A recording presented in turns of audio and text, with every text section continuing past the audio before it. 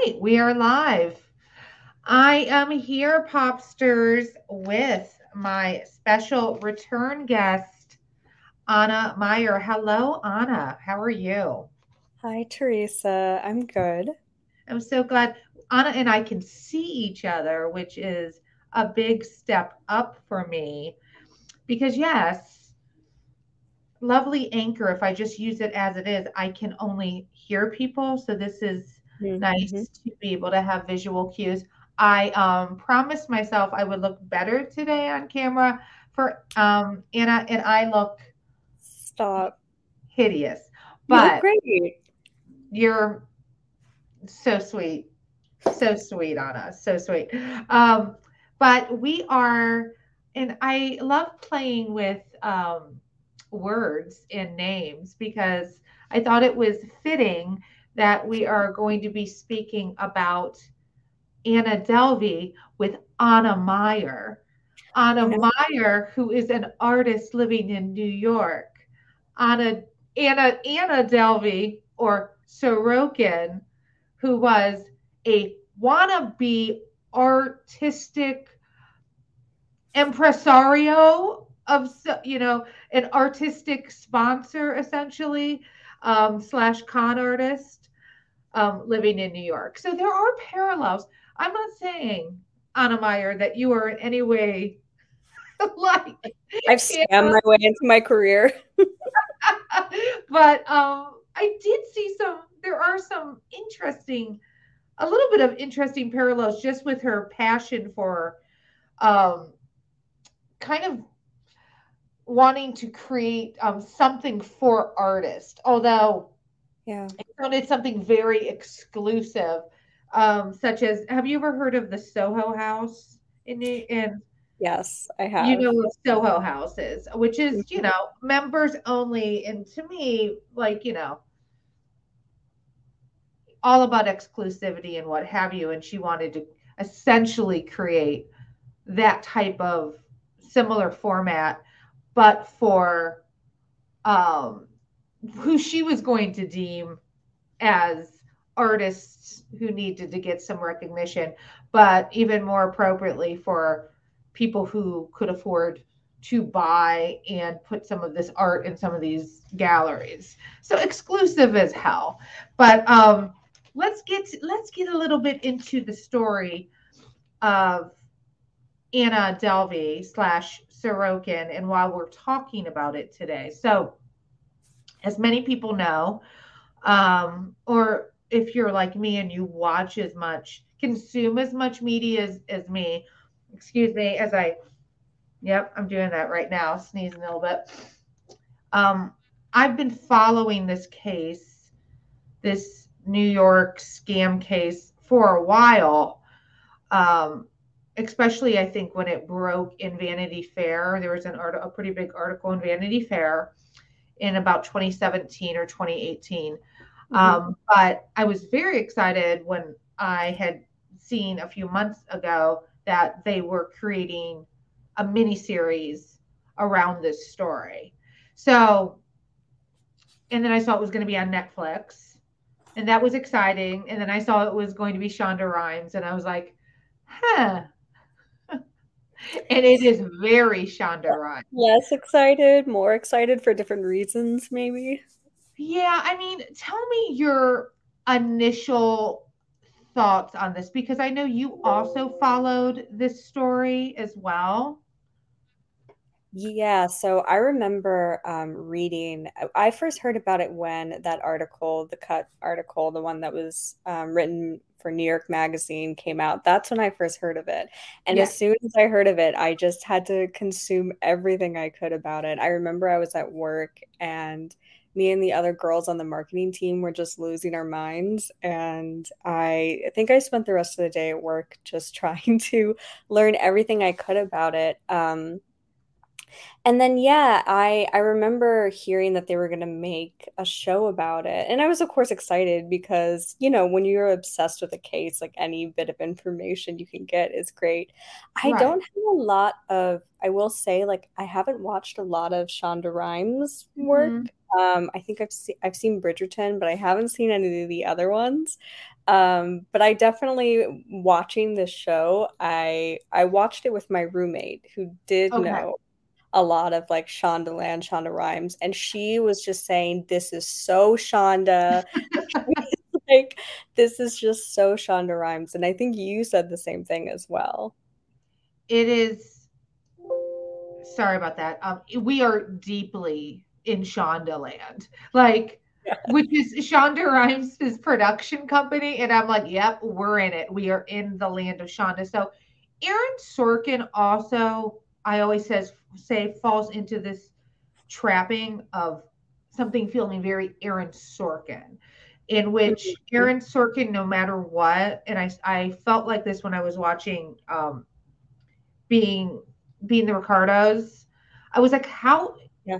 how is he finding a way to mansplain through this female oriented movie about Lucy Ricardo? And he still did. And he did it a bit through a J.K. Simmons character. And it was Mhm. still in this way of we're going to be very hyper aware of the fact that it is 2022, speaking about the late 50s, early 60s, and how women are treated with authority and agency in this industry.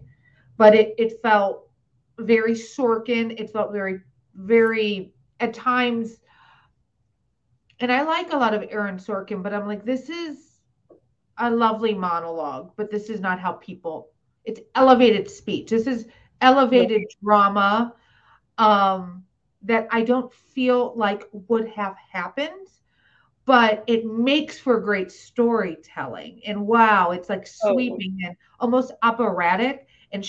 Shonda does the same thing.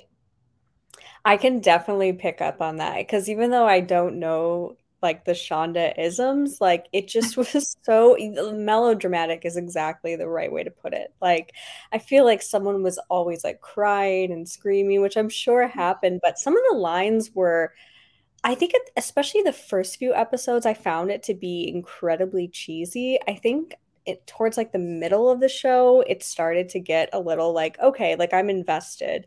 Some of the lines were like there was the one line that Neff, her friend, said. She's like, people come to New York, they're looking for love, they're looking for a dream. Like this, I'm like, who talks like this? It just I think that was and the story itself is so grandiose, so like I think to really dramatize it is fine. But it just felt, yeah, like so like these caricatures, which, Yeah. really makes great TV, you know? Oh, it's highly watchable. It was like a lot of, it was junk food for my soul. I mean, and Yeah, I am a person, I'm one of the only people, like I say I know Shondaland and I've been in Shondaland, but I lived in Shondaland mostly with the shows. I my personal favorite, How to Get Away with Murder. right. Just season one, because everything after that, listen, Viola Davis is amazing, Yeah. amazing, but she couldn't even hold my interest. It got so off the rails by season two. And Scandal was another one of those ones that I was like, this is ridiculous. But I that first season, I could not get enough. But it was hard to keep me engaged for a second and a third season because the stakes Mm. were just my I had to really put my belief system. I'm like, I can't even suspend my disbelief right now. It's too insane. Some of these storylines. And again, I haven't watched Grey's Anatomy, which has been on for what, 100 years, Oh, and forever, probably. Is it still on? I think it is. it's Is it? still on. I mean, Oh, Meredith Grey. I know the people's names. I know that there me was, too. I've never seen the episode, but I like it's so just like within like the common consciousness, like. which yeah, I'm like we don't watch it and we should not know that. We should not know that there's somebody named Meredith Grey and that there were nicknames for characters like named McDreamy and McSteamy. But I bet you know that. Like I I do know know that. that. I do know I that, yeah. mean, played by Patrick Floppy Hair. Oh my gosh. I can't remember his name. I was like, Bateman. It's Bateman. But that's okay. It's not Bateman. It's I just Patrick wanted the first thing that Dempsey. came to my mind. Patrick Dempsey is Dempsey. McDreamy, and Eric Dane, who now plays Cal on Euphoria, whipping his dick out, is Oh. McSteamy. So I'm curious so again, like I don't know what a typical Shondaland, feature is like. yes. Like what are in this story? Because we also again know the actual story, or at least what like we Yes. can know from the article. Like what are like the Shonda-isms? Like I'm curious what are like the things that just make it feel so Okay. melodramatic and so like her. So, for example, that dialogue, that some of that Neff dialogue of that, like, people come to New York for dreams, big dreams, high dreams. Someone come to the Big Apple. You can make it here, make it anywhere. You can make it. I mean, it was very much. I was like, this feels like it's pulled from Pretty Woman that day. You have dreams. You got big dreams. So that type of dialogue, a lot of Casey Duke's dialogue. Casey Duke, played by Laverne Cox. She was playing the fitness instructor. She has a lot of Shonda-isms, which is a lot of like, girl, let me tell you the truth of this. A lot of I'm going to read you to filth moments. So you saw Neff reading people to filth, and you saw the Casey character both reading different people to filth. And Shonda loves that. High stakes. Like big flashy cuts of great scenery. So there's a montage, a couple of them spliced with like, I think one song is by either Cardi B or Megan Thee Stallion, of like her just spending. The music in this was it wasn't fully like a Netflix reality show, but it was like almost there.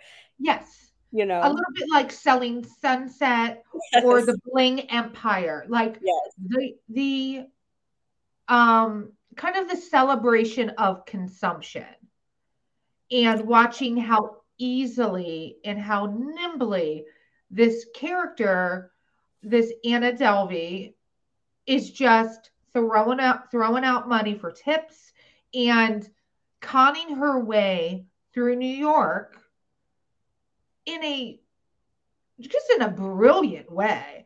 Because I mean, essentially, and Shonda's very good at pulling in people almost in like an interview format. So throughout the show, you're introduced in each episode is a different chapter where you're going to be focusing on this reporter who has found somebody who knew Anna, right? Mm-hmm. Some of this is true and some of this is not true. We'll talk about that later. But finding these different characters that were essentially able to help Anna in some way, whether they knew it or not. And then this person would be describing their situation with Anna. One of the first characters we meet is the stylist who, and I think a lot of it, especially and he didn't have any money, but he was a little bit like Anna. He was surrounding himself at all times with people who had money. And he even had like a wealthy benefactor, essentially, that he sponged off of, but that benefactor at least knew, listen, this is our relationship. Like, I love him. He's my stylist. He's like the gay son that I don't have. It was kind of like a motherly situation. But when he would describe Anna, you could tell very much that he didn't want to be seen as a fool. Like, listen, I'm around wealthy people. Anna had money. Anna didn't wear all brands. Like, Anna mixed things up. She didn't try too hard. He knew a pattern, a paradigm that these people that he would see with these extremely wealthy people that he was around. And I think that's where he got fooled, because he wasn't from money. So I think she was able to fool him even more because being around that, I think for a while, for many years, he was like, I'm able to sniff out a fake from the authentic thing. And he was wrong. He was completely wrong. Yeah. So before we go any further, and if people already don't know what this story is about, let's share. We're going to share a little bit of the trailer. And again, if you go on popculturepersephone.com after that, you can watch this trailer as well. But the reason why it's important is because you're going to be able to hear Julia Garner, who plays Anna Delvey. Yes. And the accent. So this is a big thing that has been brought up. And I'm also going to post some interviews that was done from 60 Minutes in Australia with Anna Sorokin. And you will be able to hear the accent. Anna Sorokin, who is pretending to be this woman named Anna Delvey, is actually from Russia. But she's trying to pull off that she is a German heiress. And this cuckoo bananas accent is it, and a lot of people will say this in this series, and a lot of people will say it in real life. You couldn't really place this accent, and you can't. But if you listen, so there's been some debates on this performance by Julia Garner. Like, is it good? Is it bad? Is it accurate? All I can say is she sounds like her. I enjoy her in this. You want more of Anna than you want of the reporter, I would say, but it's good to give the audience a little bit. You'll get a little bit of idea of what this show is about, and then we will come right back.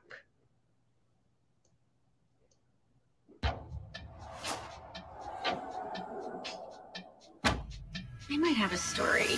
Her name is Anna Delvey, or Anna Sorokin. No one's sure. She's either a rich German heiress or she's flat broke. The charges are insane.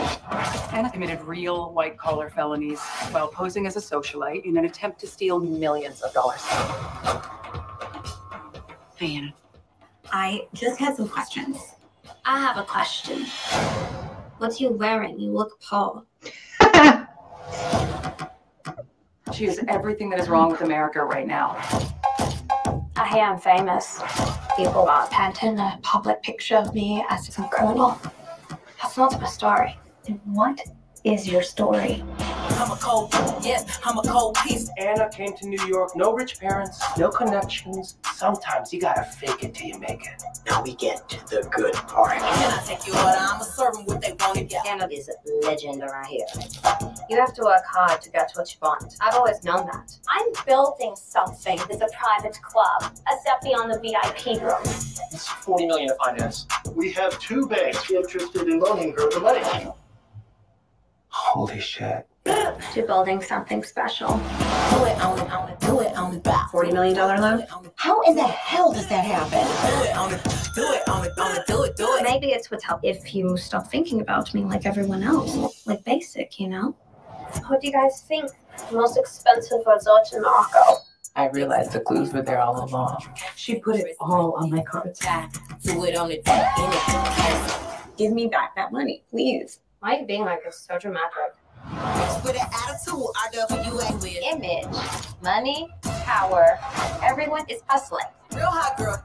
Every day, men do far worse things than anything I've allegedly done. Anna stole a jet. What's going on? Who are you? Anna Delvey is a masterpiece, bitches, and they can just all. I'm a cold, yes, I'm a cold piece. Looking for a Mr. Freeze to get froze like me.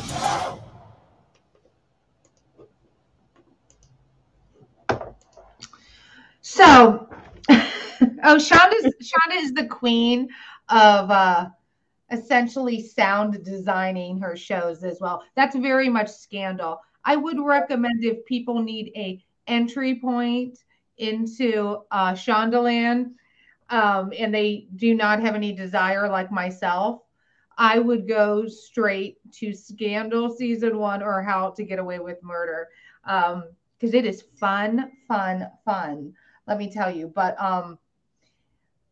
the one thing about how this story rolls out, so to give a brief synopsis of this story, what we know and what we have been told and what was discovered when it finally went to trial was that this young woman who wasn't poor but wasn't rich, and was born in, she really was born in, she was born in Russia, and her family had moved to Germany. At a certain point, she goes to college, drops out of college, but she gets an internship with a, it sounds like a very niche arts magazine called Purple, in London. So even before that, we come to find out, if you believe the interpretation of this story, she had a thirst for reinvention. So a thirst for high fashion, art, being part of that world. But this is probably giving her the first taste of it, because she's working in this magazine and she's going to be around designers, artists, and things of that nature. And not just that, but being at those parties, hearing the conversations and what have you. And then the next thing you know, she's landed somehow. I don't know how she got the money. Who knows? She's landed in Manhattan. And not just like, and this is what's funny to me, because I'm just like, this takes balls, moxie, because you live, my sweet friend, in Brooklyn, and you know how expensive it is just to be living in Brooklyn. Yeah. And she's like, oh no, she's heading straight to Soho and, figuring out ways essentially to live in hotels at no cost. I know. And yeah, and I think that's like her ability to be so confident, and she's really smart, and I think she's one of those people that just like when she's thrown into a situation, she's just constantly absorbing everything around her, and that's how she was able to be so successful. And yeah, it was like, I mean, it was always for Anna Delvey, it was always like only the best for her. Like she wouldn't take anything less. So like, of course she's going to go straight to Soho. Of course she's not even going to try to like go to the fanciest place. Like she has to be there with like the upper crust of like the socialites of New York, which I can't even comprehend how you get into a room with those people. Like how do you start to get them to like, that's what's very fascinating to me. And right, because what I've read, that's the thing. There are different accounts of that, right? So there is one interpretation that she meets this tech guy early on. And this tech guy who apparently is a real human, but for Jessica Pressler's story that came out in the New Yorker, so this miniseries is based on the Jessica Pressler story. She's her nom de plume, or her pretend name in this, played by Anna Chlumsky, is Vivian Kent, which I thought was the most hilarious. I thought of Clark Kent. I'm like, really? Vivian Kent, played by a bulging-eyed at all times, just in shock at all times, Anna Chlumsky, which she is my biggest criticism about this. And I love, I love Anna Chlumsky in things like Veep. She's amazing in Veep, but I don't understand the direction I know this is supposed to be based on this real journalist. Right. But she was hard for me to take. Like, this woman's been living in New York for a while, and she's saying stuff like, who has $20 million houses? I'm like, she works for Manhattan Magazine, which is really the twin for a New Yorker. But I'm like, come on. You've been living in New York for years. This should not be so shocking to you. Yeah. But in her, she's the one really who is telling this story. She's the one who is making the connections with all of these people who've met Anna. And at the same time, there is this side story where she's trying to renew her broken reputation. Right. Which no one cares. Yeah. Did you care? That annoyed me so much, that storyline, because I wanted them to just hurry up and tell us what it was. Like, Right. they did that thing where they kept on adding all these little breadcrumbs. So she'd be like, I need to, my reputation, like, I can't, like, I have to prove myself. And it's like, just tell us what happened. And I think they didn't tell us until, like, I forget what episode, but it just got a little dramatic and a little annoying. And I think it's fine if you want to like have that little bit of exposition. You're like, oh, like Right. what's the motive behind caring about this story so much? Outside of it just being really interesting. Oh, she has like a, her tainted reputation to uphold.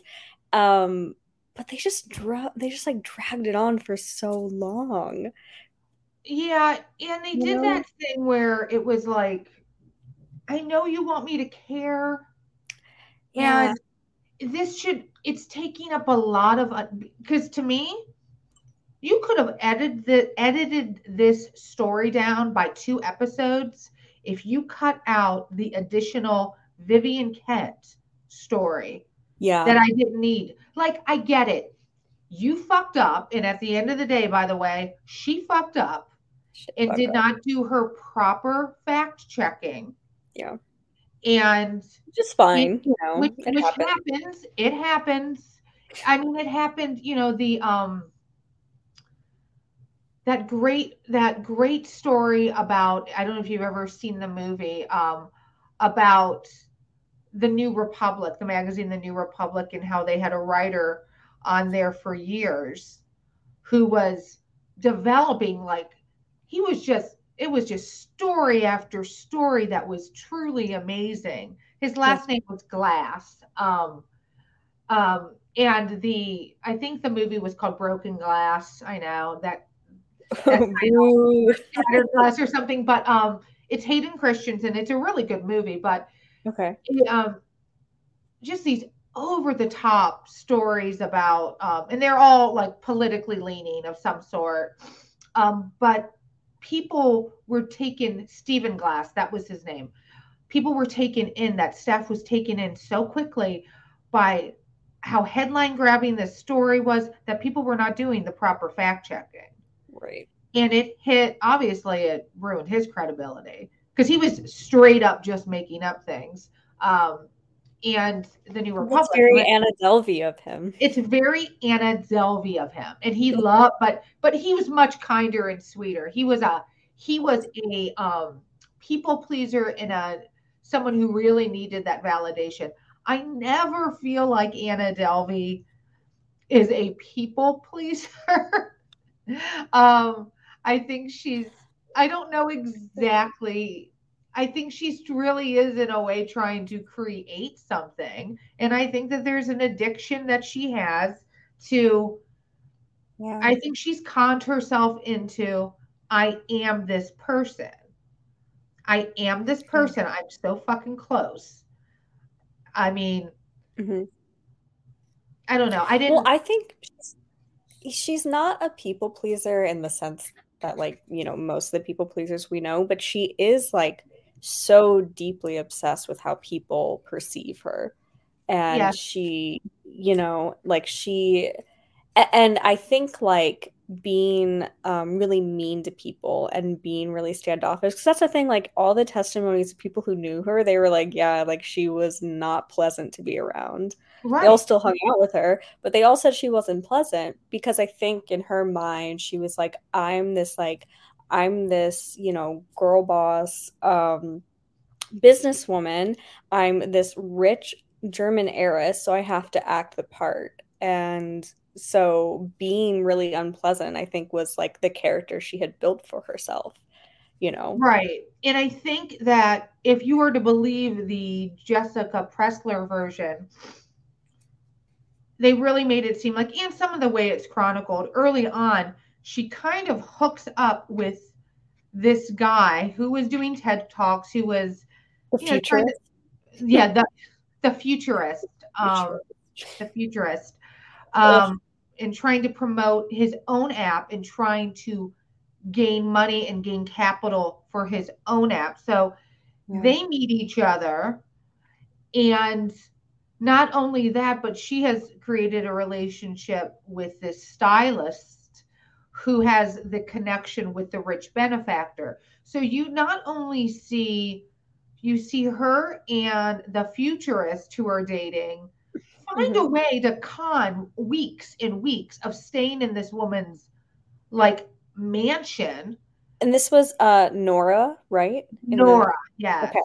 Played by Kate Burton. Kate Burton plays like the best rich women. I don't know if you've ever seen, that's Richard Burton's daughter, also, for people who don't know that. But Kate Burton has also been in quite a few Shonda. You see quite a few Shonda actors show up. So Kate Burton has been in episodes of Scandal, episodes of How to Get Away with Murder. Who knows? She might end up in Bridgerton. I don't know. So, you know, Shonda was pulling in some of her players, but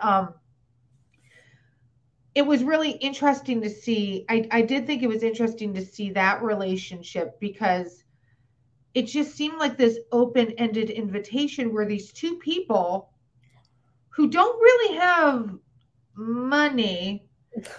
I mean, at one point he had a sizable investment from investors, but he needed more. He was running out of money, and the money that he was spending it on Anna, because Anna was consistently saying, she consistently would say to different people, well, my money's not tied. My money's tied up right now because my father's angry at me, and I can't even he won't provide me with my allowance this month because he's angry with me because I'm a beautiful, successful young woman, and he doesn't understand that. That was one of her things. He wanted a son. Yeah. She would always play he just wished that I was a boy, and or this wouldn't be happening, essentially. So she was, and that was interesting because that was really when she was with him, when she was with the futurist, she was even able to push him out of that house situation. He ends up leaving at one point, and she's still there. Yes. She's still there, and she is learning just by being around Nora, and Nora's different. Nora takes her under her wing, and Nora's in the circle with these wealthy New York women, who, have their own racks of clothes at, Yes, there's one point where she says, she's like, oh, I have my rack. They should know.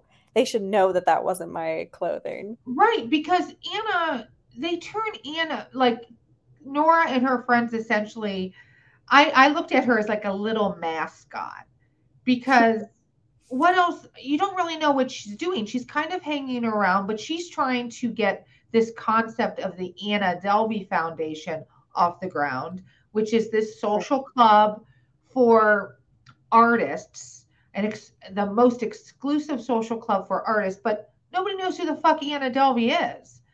And honestly, when she gets there, so under what's her name? Did you say her name? Nora. Under Nora's wing, Nora provides a lot of those inroads.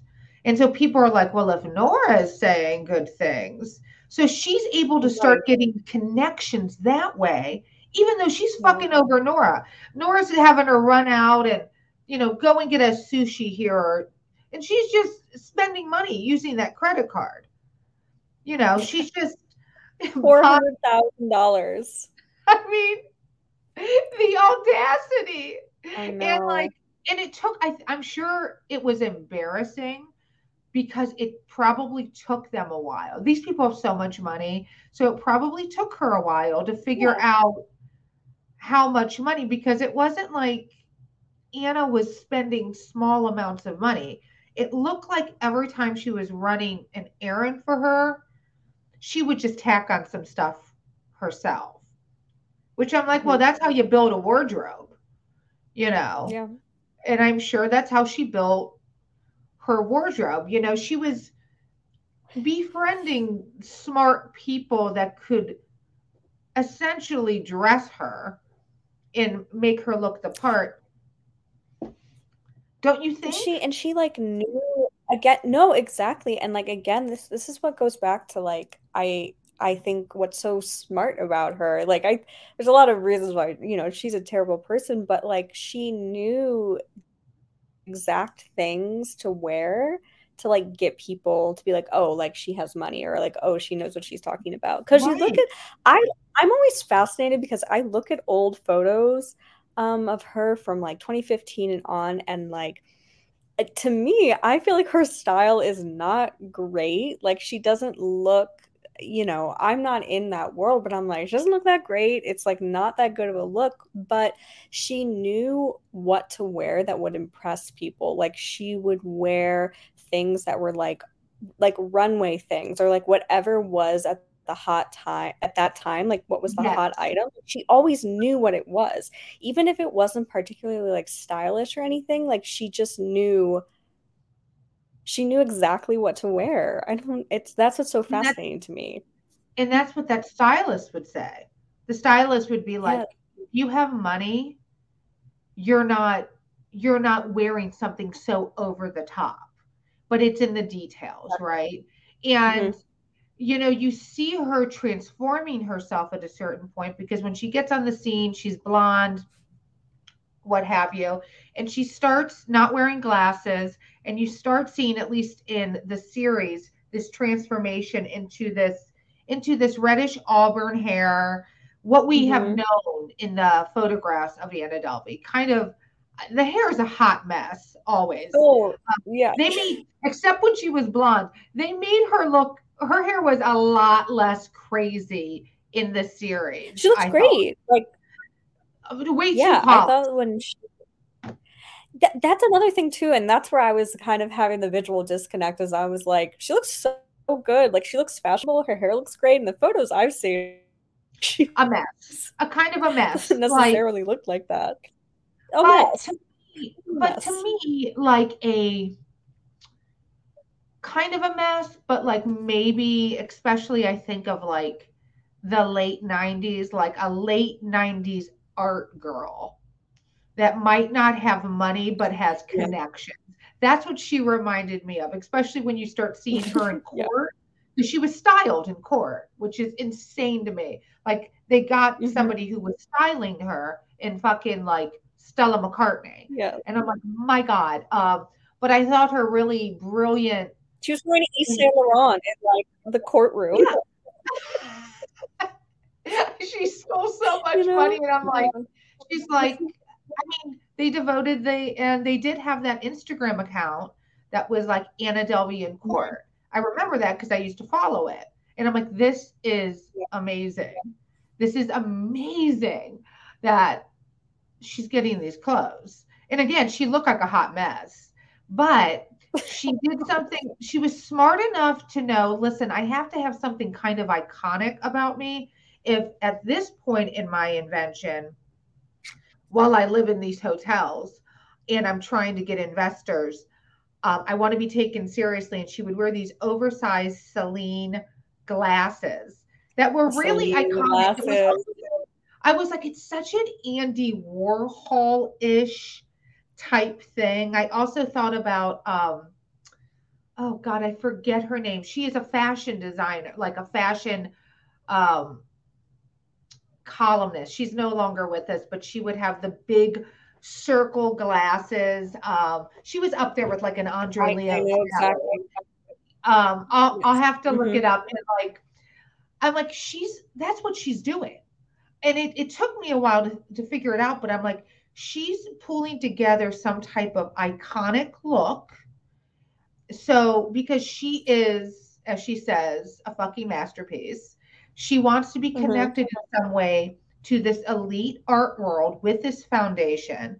She's created this entire backstory of her being a German heiress that no one seems to be checking up on, which is really bananas to me.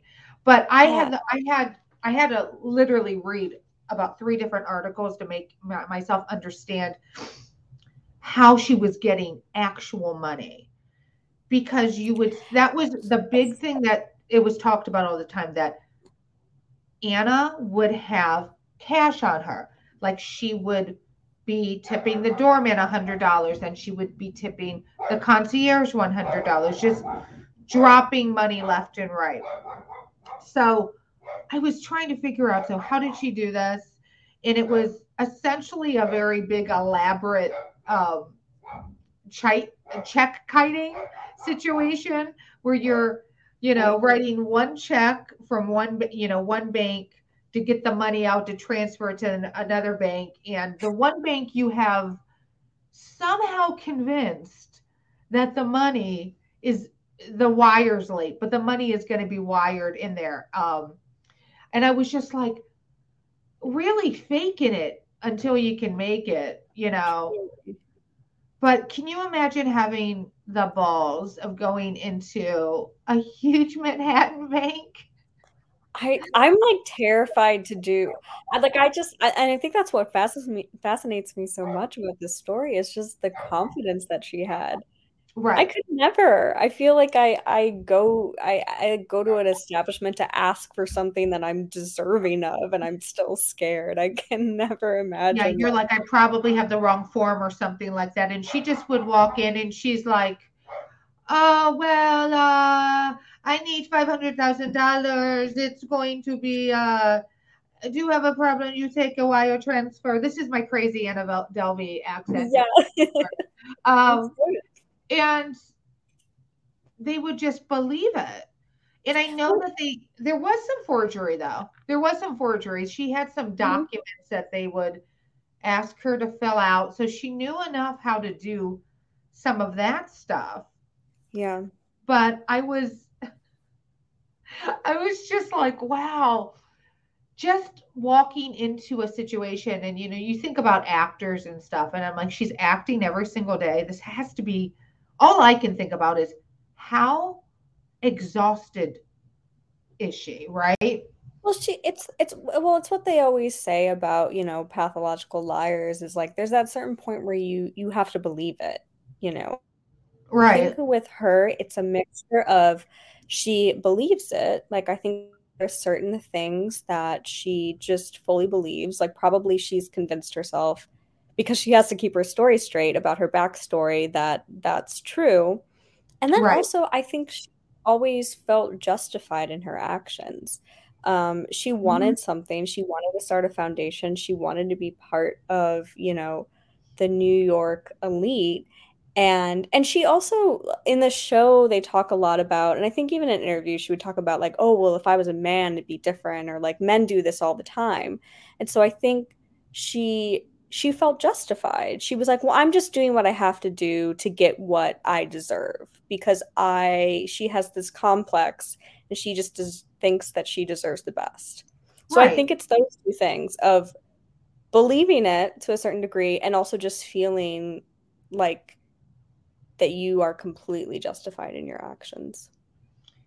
And it's really interesting because she does feel fully justified for that whole, if I was a man and if I came from an Ivy League, then this wouldn't even be up for discussions. And she does bring up valid points where like, she's like, I've been around some of these men before who have probably just been handed these jobs coming from an Ivy League and they came from money already. So they were already going to be set up.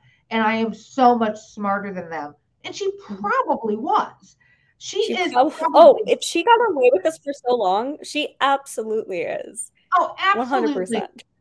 But my problem with the show is they are so rooting for Anna in this show that it gets to a point near the end where I'm like, wait, am I supposed to think that her friend who was scammed essentially out of $62,000 is the villain? I'm supposed to think that right now? Because she said, you know what? I am going to write about this. I came to Vanity Fair to be a writer. I know. I'm gonna take my shot now. I'm like, I don't blame, and we're talking about the Rachel character. At one point in the story, for viewers, yes, spoiler alert, she has a couple friends that are in her circle, and many times with these friends, and her friends will talk about it, Anna paid for elaborate dinners. Anna would pay for outfits. One of these individuals is Rachel. Another one is a character named Neff, who also happens to be the concierge at one of the hotels that she is living at. So Neff is a huge connector for Anna into getting reservations places, into connections. So that's very, very strategic. And then there is the fitness instructor, Casey Duke, played by Laverne Cox, who, is essentially a pretty prominent fitness instructor. She was one of the founding creative directors of like Equinox. She's like became famous because she's trained like Denzel Washington and Kirsten Dunst. She's only the best for Anna Delvey, of only course. The best. Yeah, we better have a personal trainer, and then with that personal trainer, we're gonna go and have like ridiculous dinners with as well afterwards. But at one point in this story, Rachel, her friend who works at Vanity Fair, and they don't really explain this right, but she's really a photo editor. She went into Vanity Fair to become a writer. She wasn't on the full editorial stuff. She was working more as a photo editor. So when she had the opportunity through Vanity Fair, she had an opportunity to write this story for Vanity Fair, which, after being through that trauma, I'm like, yeah, why not? They really, they villainize her. They just straight up villainize her. Like, how could you do this to her? Think about all of the things that Anna has done for you. And I'm like, but with all stolen money, guys. And I think that it's one of those things that they don't talk about a lot. They really portray all of this like as a victimless crime, right? Well, if you're stealing, even if it's one of these high-end hotels for long enough, there is a trickle-down situation. The people at the very top aren't going to lose their job, but some other people could be losing their job. People in the restaurants, the people who didn't take the card down correctly, the people that were taking all the $100 bills from her. You're so right. Like, it definitely does affect other people. Right. And if somebody gets, because they really don't talk about that part. Like, if some hotel is like, okay, so she is on the hook for a hotel for, I don't know, $20,000. Someone is going to pay for that on that staff. Someone. Yeah. There needs to be a sacrificial lamb, because the person at the top is going to be like, what the hell type of management is going on that you all allowed this to happen? Not just with the rooms, but with the food, and you let it happen for a month. They do show that the moment she gets kicked out of, I think she was at the One George. Is that the name of the place? Where Neff worked? Yeah, was it, or was she at the Beekman? So 11 Howard. It's 11 Howard. Yeah, so that's the one where Neff worked, and that's where I feel like that's the most iconic. Yes. The Anna Delvey era. And she was there the longest. Yeah. She was able to scam them the longest, and she would move on. So this is, and I do wonder, that is kind of a newer hotel. So like 11 Howard and Le Cuckoo are a little newer, and I wonder if like they were just maybe so excited about having some like big rich German heiress, and I'd have to check like when it was first built, but I do know it was a newer hotel. Right. She was there. Like it hasn't been around for a long time. So the character, so I wonder if that's maybe why. Right, because she probably knew that. I mean, I feel like she's just doing so much research. And the character who plays Neff, she's played by Alexis Floyd, who, by the way, is from Cleveland, Ohio. And I remember seeing her. Yes, I remember seeing her when she was like a little girl in some community theater production of Rent. How crazy is that? What? Not a Great theater. It was a theater on the East Side, though. I think she's an East Sider, and I was like, this can't be the same person. And I'm like, she's grown up. She's grown up. My God. It was like, how cool. She was one of my favorite, actually, performances in this. In a real, like, ride or die. And apparently that is very close to how this person is in real life. Neff is like, was a filmmaker and complicated relationship. When you say like really close to how it was in real life, like, do you mean how much Neff stood by Anna? Yeah. Because that's what's like, that has to be how it was in real life. Because sometimes you're sitting there and I'm like, still? I mean, granted, like she wasn't there in Morocco. She was always paid back, so that's maybe why she. Yeah, I think that's the big difference, because if any monies were ever, and there is a one point where a sizable amount of money is borrowed from Neff, but she gets paid back because I'm sure Anna goes on one of her check kiting expeditions. With her little like hop, skip, and a jump around to different banks around. walking in with like a little her tiny Birkin bag and her Celine glasses, and getting 30,000 messy hair that apparently costs like however much money.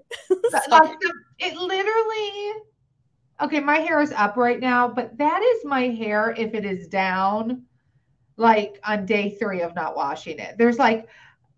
You guys will see if you go to the website pictures of the real Anna Delvey, and her in court. At one point, this hair looks like there is a possum like in the back of it, like living and burrowed. It's just a fucking mess. But in everything I've read of like truth versus fiction, Neff has said, listen, I've had a complicated relationship with her. We've like followed and unfollowed each other 1,000 times. It's kind of one of these things, but I still think she sees her as someone that she is a friend and that she loves. And it might be because she paid her back. And in the show, it really is her idea of like, listen, I come from nothing. She comes from nothing. I respect the hustle. I've had to hustle. And I think that's why. Sorry, go ahead.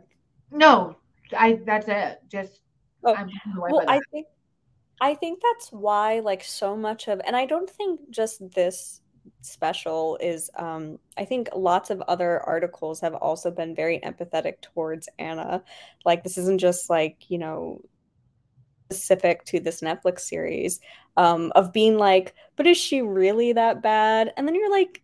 I mean, yeah, she's very narcissistic. She's very rude. She, just takes what she wants with no regard for other people. But I think the fact that she comes from nothing and that most of the people she was like scamming the elite, it makes people kind of like her, And I think that's why, we've seen this type of story happen so many times, but like with her, you're like, oh, like you in a weird way, you kind of root for her, even though she's terrible. Like you, I don't know. I think it is just because she comes from nothing. It just makes her a little more sympathetic. It's very manipulative, and Shonda can be very manipulative in her storytelling, in which you're like, I'm not. I think the big missing element of the story, though, is. I don't see, because it's so much, the narrative is so focused on Vivian's telling of it. I'm like, I need to feel some deeper empathy for Anna. And it's hard to feel it because even when they show moments of some vulnerability, she quickly does something else that just negates that. And I do think that's kind of the downfall of the storytelling. I mean, even when at one point they go back to Germany and they're trying to kind of figure out the origin story of Anna. And I'm like, I should feel more sympathy here, but I don't. I don't feel what Shonda wants me to feel right now, I don't think. And Gotcha. and the Vivian character is being so heavy-handed with everything. And I'm like, she's getting more years than this. Yeah. And I was like, and honestly, I liked the lawyer, Todd. I will just mention him. Long Island Ballet Todd. So I don't know if you've ever seen Todd Spodek. If you ever see Todd in real life, he is so like Jersey. He is exactly like that. He's like, Anna's a hustler. If you can he said that in his opening arguments. You know, New York, it's tough. If you can make it here, you can make it anywhere. He did the whole Frank Sinatra thing. That was part of his opening remarks. And he actually did represent Alec Baldwin's stalker. Like that was one of his big cases that he had. Not Alec Baldwin's stalker, and was able to settle it out of court. But I'm like, I didn't mind him, but I'm like, did he really cancel his vacation because he felt so bad about Anna? I was like, I'm like, come on. That was so infuriating to me because I thought because I think they did a good job showing him. I thought up until that point, they kind of had done a good job sort of with his story arc. You're like, okay, I understand why he cares so much about this case based on his, old money wife. And then he has this whole little speech towards the beginning. He's like, when I go to this party with your friends, I just feel like I'm that kid in Long Island, with people throwing the keys to me when I was in ballet. And then there's that whole journey. He gives this great closing argument. He's going back and forth. He has this argument with his wife about whether he should go on this vacation or not. And finally he decides you know what? I've done what I can for her. I'm I stay until the end of the trial and then I'm going to leave. Right. And I was like, good. That felt to me, that felt like a satisfying end of that story arc. And then all of a sudden he's walking to the car with his wife and he's like, you know what? Actually, I need it. It was just what? Actually, I'm going to stay. I don't know what they were trying to, were they trying to show that he, I don't know. Was that trying to stick it to his wife in a way? Were we supposed to care more about his career than his wife's vacation? I don't know. I was very confused about that choice. I think it was What's your take on that? Trying, and Vivian trying, both of them, even though we know that she is a flawed human being, look at our huge amount of empathy. We see so much more in this person. And throughout this process, we have become the caretaker of her story. And I really feel like that's what Shonda was trying to show. And they were playing a bit with the idea of him, I've had to deal with these rich pricks my whole life. I've married into the rich prick system. I kind of understand where she's coming from. But the problem is she's so goddamn unlikable. Even played by Julia Garner, who is definitely more pleasant, probably, and shows a bit more vulnerability than I think that will ever see in the real Anna Sorokin. Even in those moments, absolutely, still is pretty damn unlikable. So I can understand the exasperation from his wife, who has been ignored for the last year and probably has had to cancel plans after plans because her life has been on pause. Now, mind you, the only time that he finally did get paid, but he wasn't getting paid any time during this also. So this was all for reputation. This was all to build up his clout, just like Vivian. So they were all in a way using Anna. And that's something that's not really talked about, because it wouldn't be until she gets paid for this story from Netflix, and she ends up getting paid. And when I say she, I mean Anna.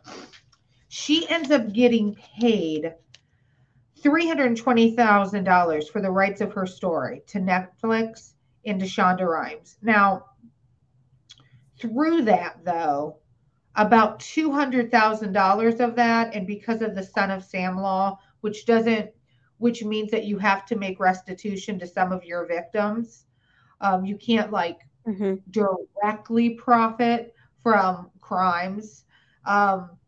It's about $200,000 or $199,000 that she has to pay in restitutions and fees.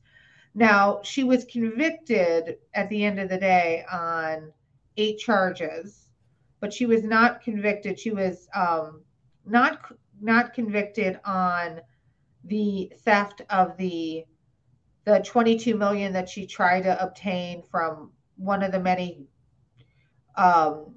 what are they called, private equity firms, and the $62,000 from Rachel. And so that was true from the story. Now, Rachel did end up getting that money back from American Express. It doesn't matter. It was still bullshit. Anna was released from prison in 2021, but due to the overstay of her visa, she's in ICE custody currently. So she's in, which has got to suck. I mean, that's got to be where she was at Rikers, and she was at 2 other places as well. So, she's fighting deportation right now, obviously, because she should be getting deported back to Germany, Germany, I guess. But she, who knows what's going to be. I think if she gets out and she's able to fight that deportation, she'll be fine. I think she'll get opportunities, because I think the real opportunity is her story. Yeah, she signed away her life rights for a measly $320,000, but we still haven't heard her story from her. And to me, unless there's some stipulation in this with whatever she got paid for from Netflix, still, I think that's the book that I want to read. That's the narrative that I want to see. Because I really want to know the impetus for all of this. What was this? Was this his internship at Purple? Was this really something that happened to you when you were 16, when you felt like you were being made fun of for having shitty clothes? What the fuck was this? But my question is, because everything I feel like with me keeping up with her, everything I've seen with her interviews, her social media, I don't think she's changed that much. So I also want to read her book. But can you believe anything in it? I mean, that's what's kind of fascinating for me, is I would love to see when she has the means and, the time and maybe a ghostwriter or something to write this book. Right. What's it going to be about? What story is she going to choose to tell? Oh, right. That's the thing. Her to be honest. Because we're not going to have... But you're right. Do you think that, Sorry, go ahead. Oh, no, go ahead. No, say it. You froze on me. I was going to say, I know my internet it's a whole thing, but thank you. I know I have FiOS. It should be better, but for whatever reason, it's not. But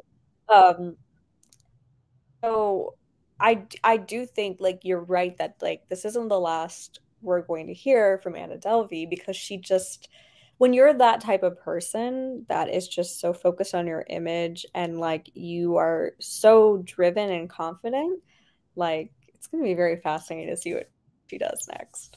Right. I mean, and she's notorious, and there's going to be people that, you know, want to have her on. Like, I think she's going to end up getting out, and, you know, she'll be in New York Fashion Week next year, walking a runway with someone. I mean, if you're going to, if you're going to have like Kyle MacLachlan and, you know, all of the Calkins walking the runway, why wouldn't you have like the most notorious New York con artist walk the runway for you? And she should rock it for like Celine or Miu Miu, like all of these labels that she essentially wore, because she already is tied with these things. I mean, I could see her like walking it for like a Richie Rich, you know, someone who loves putting people, notorious people in their clothes. Like, they were the ones that when Anna Nicole Smith had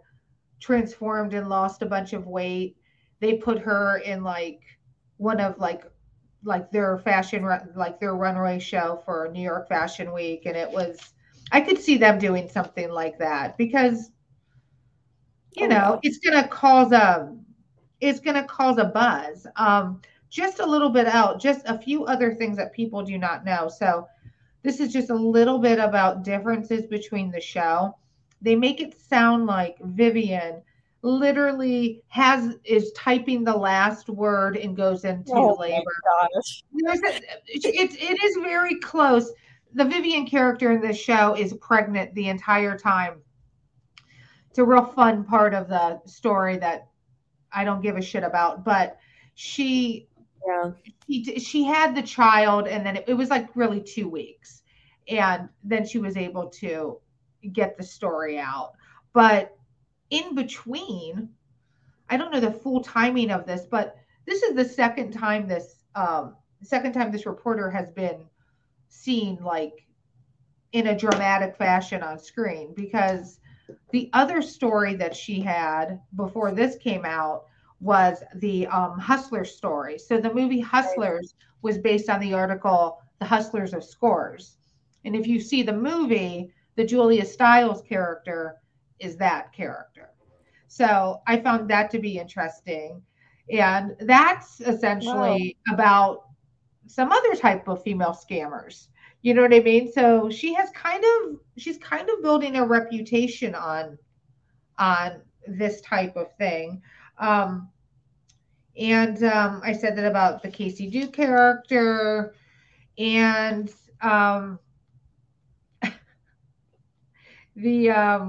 apparently Neff Davis is out there and working in the film industry right now, which is great. And I know that she was hired kind of as a creative consultant by Shonda Rhimes for this story. Wow. So I feel like if anyone is probably represented like the most accurate, it is probably the Neff character, just for that alone.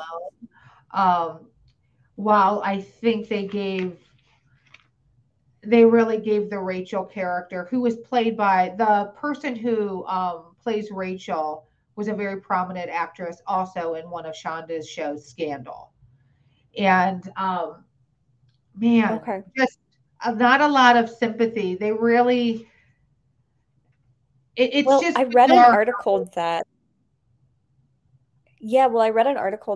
the real life Rachel was like not happy about her portrayal, which I understand, because she is made out to be a villain, you know, and she's kind of, I think her story, like it's a little easy to be like, you're fine in a way, but like she was not happy with how she was portrayed. Because I will say the one thing that Anna will say throughout, and I'm sure people did this, was, you know, a lot of times, you know, I just asked and people would pay. You know, they didn't have to pay. They didn't have to give me the money. They just did it. And that's so smart on her end. Like, she just knows,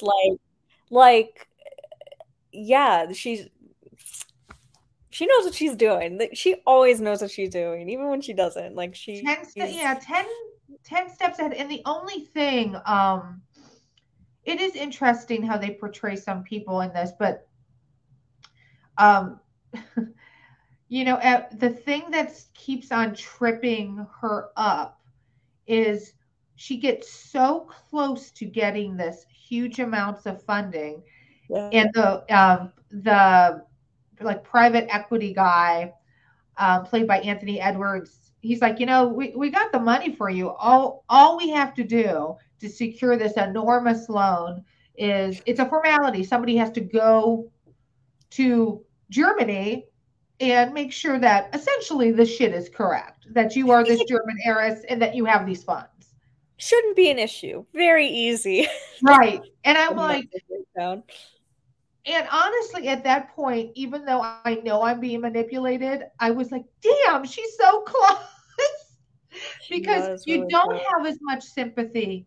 It's because you don't have as much sympathy for this big bank and for this guy, the way they portray that narrative. Because you're just like, he's fine. And you come to find out, oh, well, he got a raise. He lost. He did not do his due diligence. He put the bank at this horrible, vulnerable place, and he ended up getting a promotion. So it does bring up certain points of equity and fairness and what have you, but I think they take it 20 steps too far, in my opinion.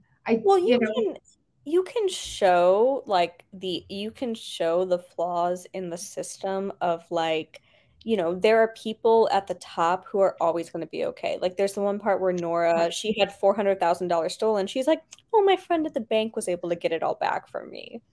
Like if how my life would be different if I just had $400,000. Like it's just all those people, they're fine. So you can show that like, and also people can mess up so horribly, but then still be okay, even succeed, while also still showing like Anna is a deeply like manipulative and just narcissistic person. You can show those two things. I think what's the interesting like theme of it is you have Anna Delvey, who's like, the obvious villain who's scamming all these people, who's a grifter, who's manipulative, just using people for what she wants. But like all the other characters in a way kind of do that same thing. And maybe if they would have played up more on that of like, they were also using her in a way, and they also just do that every day in their job. These banks, like, these rich people at the top, like that's more like the interesting theme to me, as opposed to like being really empathetic towards Anna. It's more showing like these people do a similar thing, even though hers is much more like dramatic and illustrative or whatever. Right. And I mean, I think it's the star fuckery of it all. Like you saw that, these people thought she was a certain thing, so they wanted to be close to touch the hem of the dress. Yes. Because I mean, there was a great scene in which she's it's one of the friends that is like, at one point I went to dinner and it was like one of the Calkins was there. Martin Skrillex, who is another scammer, Pharma Bro, was there. So you see, we have the Firefest guy, we have the pharmaceuticals guy. Yes, it's just Billy. Billy, what's his face? The Firefest scammer, Billy McFarland. Billy McFarland, yeah. Yeah. Which I'm like, of course, all of these. It's funny because none of the scammers are being honest with the other scammers. No. But like you look at like, especially like a Martin Skrillex, who he's another one who came from nothing. He came from nothing, but was very much self-made, legitimately self-made. Wow. But, he cannibalized all of those efforts because essentially his braggadocious nature and, because he's just an asshole. He's still in prison, by the way, but for a Ponzi scheme. He was not. People get confused. He was not thrown into prison for hiking up that pharmaceutical price. That is not an illegal practice, sadly. But we love that here in the United States. We love it. Give them a raise, But I was like, that scene says it all. Like, look at these assholes who are sitting at this table. Yep. And And oh, also one thing that I thought was interesting, especially with the guy who was a stylist, when he was trying to recognize things with how he knew Anna was old money. He was like, how she ordered wine. She never ordered like she never ordered the most expensive bottle as new money does or a trendy vintage. She always ordered something classic that wasn't as expensive, but it was a renowned like vintage, you know what I mean? Like you would have had to have money to know about that. So I'm like, she either has a photographic memory and did deep studies on all of these things, right? Do you think, so this is my other question. Do you think she has a photographic memory? Because I remember reading the article and she was like, I have a photographic memory. And I'm like, oh, of course. Because that's the thing I feel like narcissistic people love to lie about is like having a photographic memory. But I always thought that was just a lie of her. But then in the show, not just because they show it in the show, this means it's right, but like her boyfriend hands her that iPad of all like the VCs and investors, and she memorizes all of them. Yes. So I'm like, does she? I definitely do feel like she has a very good memory and she's very smart. But what do you think? Does Anna Delvey have a photographic memory? I don't know if you had a test, or I don't know if there's a test to take for that or something, but I mean, I think she has. I do think it is a real thing. I think she has a huge retention level, and I think she has an ability to take in information and be able to discern, do I need this? Like when she's looking at all of the investors, she's remembering people. She's remembering names. I do not have a photographic memory and would suck at that. I would have to be like, I always think of The Devil Wears Prada, how the one character is whispering into Meryl Streep's ear, like both of the assistants have to whisper in her ear all of the people that are coming up. Because she's like, there's no way I'm going to know who everyone is. It's like, your job is to memorize these people as an assistant. You know, the person on top doesn't know. Anna Delvey has to be the assistant and the person at the top. So I think there's I don't think that's a full con. I think you got to have some type of God-given skill to be able to retain that. You know what I mean? So I don't know. I mean, she conned for a while. You know, it wasn't like just a year. She knew when to move in because she seems to have a sociopathic streak. There wasn't any guilt with, it's like, I'm just burning everything that behind me. Like I move on and I throw a match. And those people were, you know. Well, there was, I read the articles that were like, this happened and this didn't. And when she asked to have a first class flight, that was real. When she had to come back from Morocco. Yes. It's my favorite story. I'd prefer first and that's class. Why it's like you can't feel like, you know, you can't feel sympathetic when you But I think she got it. Didn't she get that first class flight? I thought that she didn't. I thought that she not? Okay. I think her friend didn't, even though she asked for it and her friend was like, no. We might have to double check, but I think that she didn't. But she definitely did ask for it. Because that was a Casey Duke. She had contacted Casey for that. And I was like, wow, just. Right, because Casey would have had the money probably. Yeah. Yeah. I mean, I think Casey was definitely in a better financial situation than a Rachel. Rachel being a photo editor for Vanity Fair and essentially, you know, in her early 20s. So this is like Rachel's first job out of college was Vanity Fair. I was pretty sure, like at least her first job in New York. So I know that she wasn't making the amount of money that she owed. But they spent a lot of time on the Rachel of it all, of that whole thing. But I don't know. Who knows where she'll end up? I keep on checking on her. She's still a nice, so we'll see what happens when she gets out. But I think the worst thing that could happen to her is that she does get extradited back to Germany because, you know, what the hell is she going to do there? Berlin, Anna Delvey Berlin. Anna Delvey Foundation Berlin. I mean, maybe.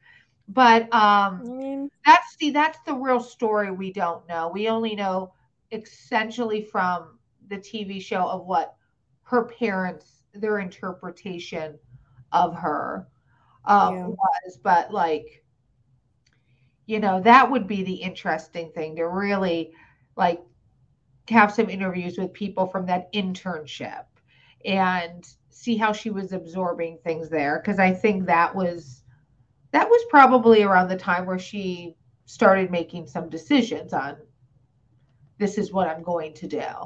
Just because she was surrounded by, she probably saw things and was like, why am I not doing this? This doesn't take too much skill. I mean, she had a whole deck. Like she had a whole proposal, which I'm sure she got someone to do for her for no cost. I don't know. Some poor designer still waiting. I thought of you. I know, right? Poor Anna Meyer. Anna Meyer's like, yeah, I really thought I was going to get a lot of money for this, but still waiting on that check from Anna Delvey. I don't think it's coming. Or she could have paid them with cash. Yeah. You never know. That was the thing. There was a lot of inconsistencies with it. I did like one scene that I have to bring up, and I'm wondering, but we would need to know from somebody who works at a high-end hotel.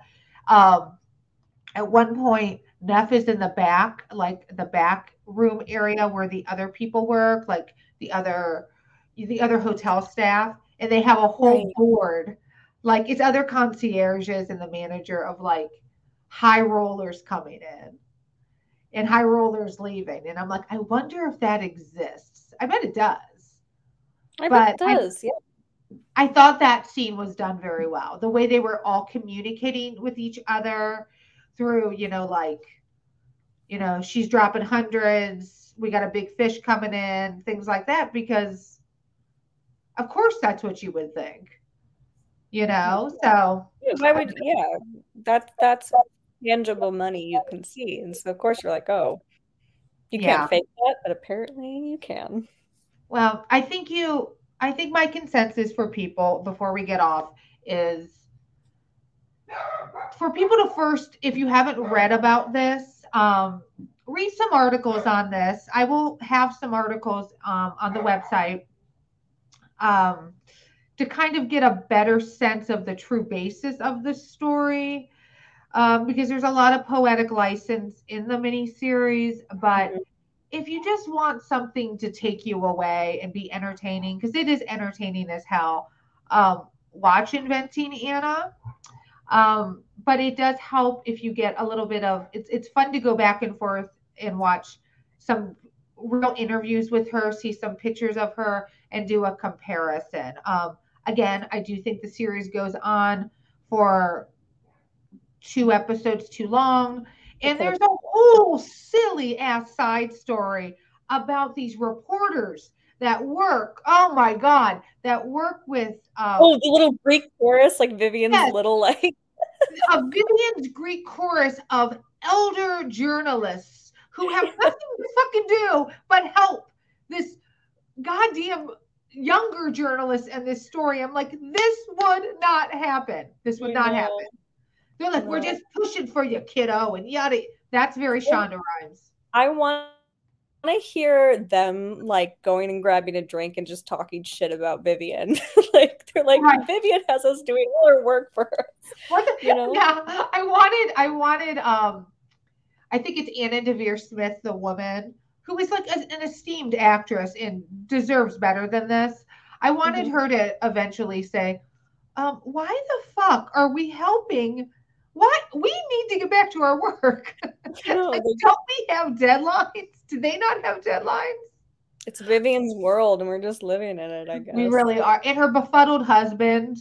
Oh gosh. Why was he even in there? God, that was a badly written badly written story for him too, because he had literally no agency unless he was bitching about the fact that she didn't care that they were about to have a baby. I mean, that was it. Yeah. I was just like, You don't why even even know have? like what he does, like what's his job? He What does was he a do? he was apparently in the story. I don't know in real life, but he was like he was an artist. He did ceramics, Oh, that's right. Okay, yeah, yeah, and I was like, yeah. okay, great.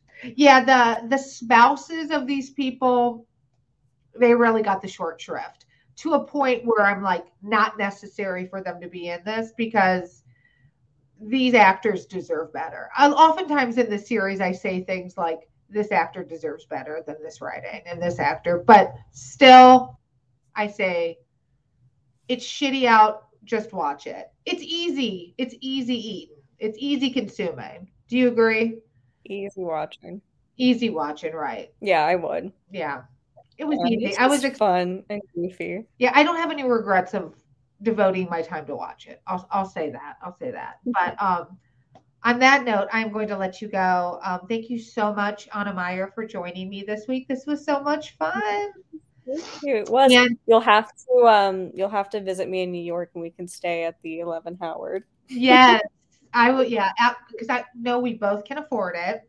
We'll just It's not like I looked up rooms and like there you can get rooms there for it's not like super cheap, but like $200 to $300. It's not like crazy expensive. So we could do it. You didn't stay in a suite. Remember that. That was the weird thing. Yeah. Not the suite. Just a small little room. It's a small little room for her scamming. Oh my God. I did tell our guest here, Anna Meyer, that I thought it would be a really good side job for someone to come up with the Anna Delvey tour, or as Anna told me, the Anna Delvey experience. And I think it should be you, Anna, because it could be Anna on Anna. And you could It'll be my own like Julie and Julia. Yes, I want you dressed up with a crazy red wig, those Celine glasses, and you get the accent, and then you're like, and I stay here. Like, it's the weirdest, most interactive New York tour in the world. And they're like, there's this artist named Anna Meyer that dresses up like Anna Delvey, and you just go to a few of the hot spots. It's $50 a tour. Let's do it. I'm telling you. That's your side hustle. Sounds good. On Anna. I'm saying this before someone else takes this. I think you should copyright it. Okay. I'm leaving you. Thank you for coming on today. Love you. Love Bye. you too.